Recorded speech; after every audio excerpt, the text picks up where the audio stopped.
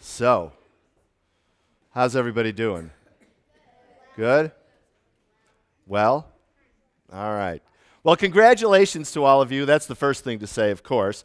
Memorizing this stuff is not that easy.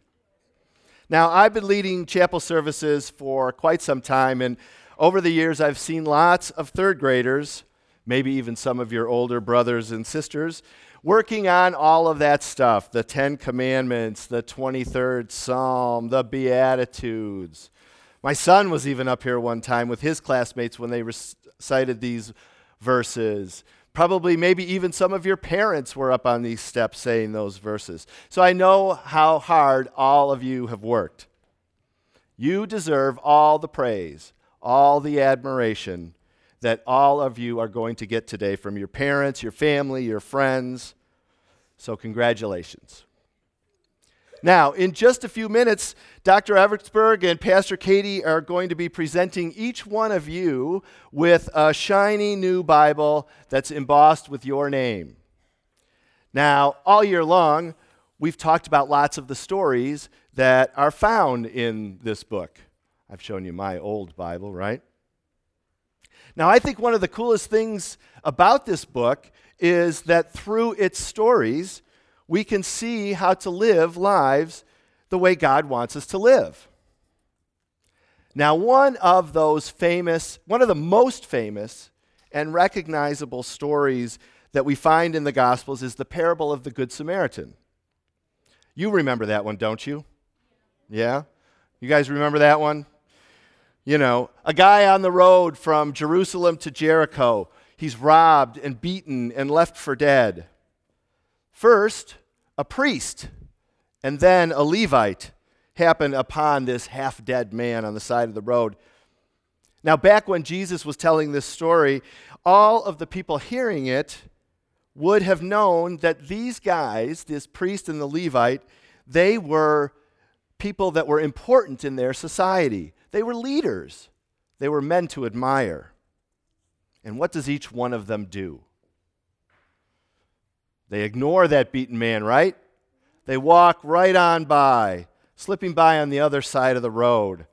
I think sometimes we can look at that and be like, what?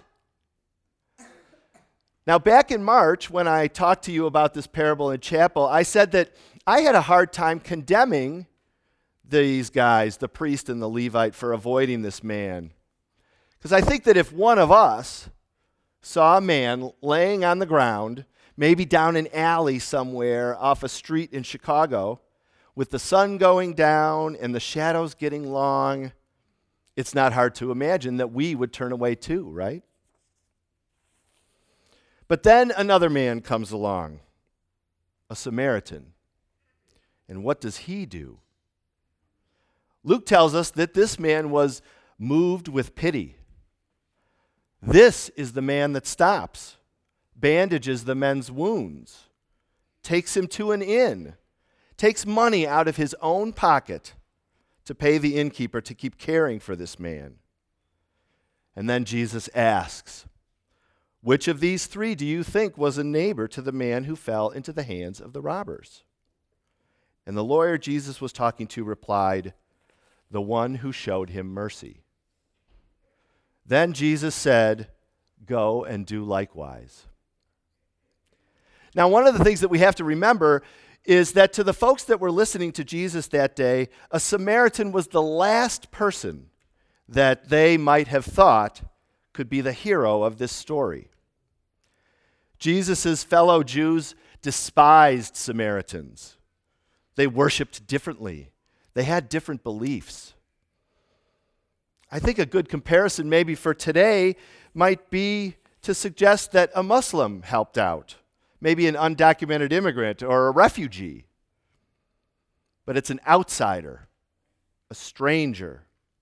This man is the one that stops and offers healing love. So when we think about this parable, I think that we like to think of ourselves as the Samaritan, don't we? We're the hero. We all recognize that to stop and to help out somebody that's hurt, well, that's the right thing to do. But I don't really think that that's what Jesus had in mind when he told that story that day. I think it's better to think of us as the ones that are in the ditch. We are the ones in desperate need of help, of salvation. We are the ones that are in need of God's healing love.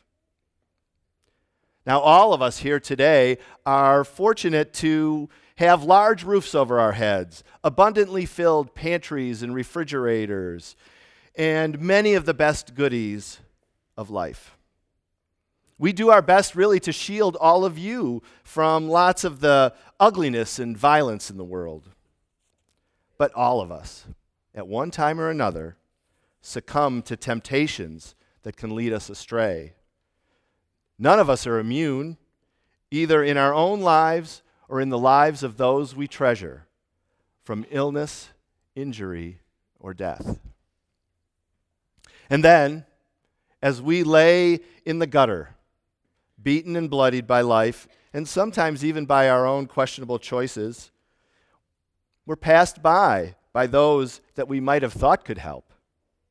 And then we see an outsider on the horizon with a different way and a different message.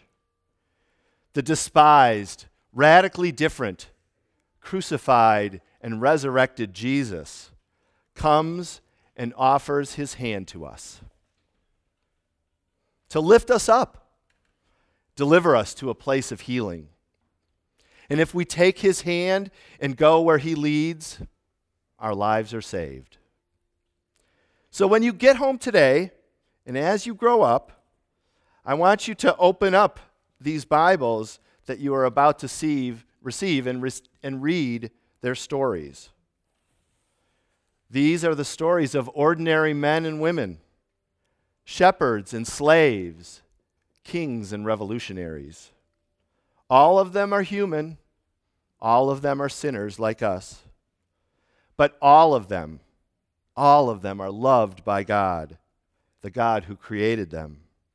All of them are forgiven by God's own Son, who came here to earth to look us in the eye and tell us face to face, God loves you. God loves you.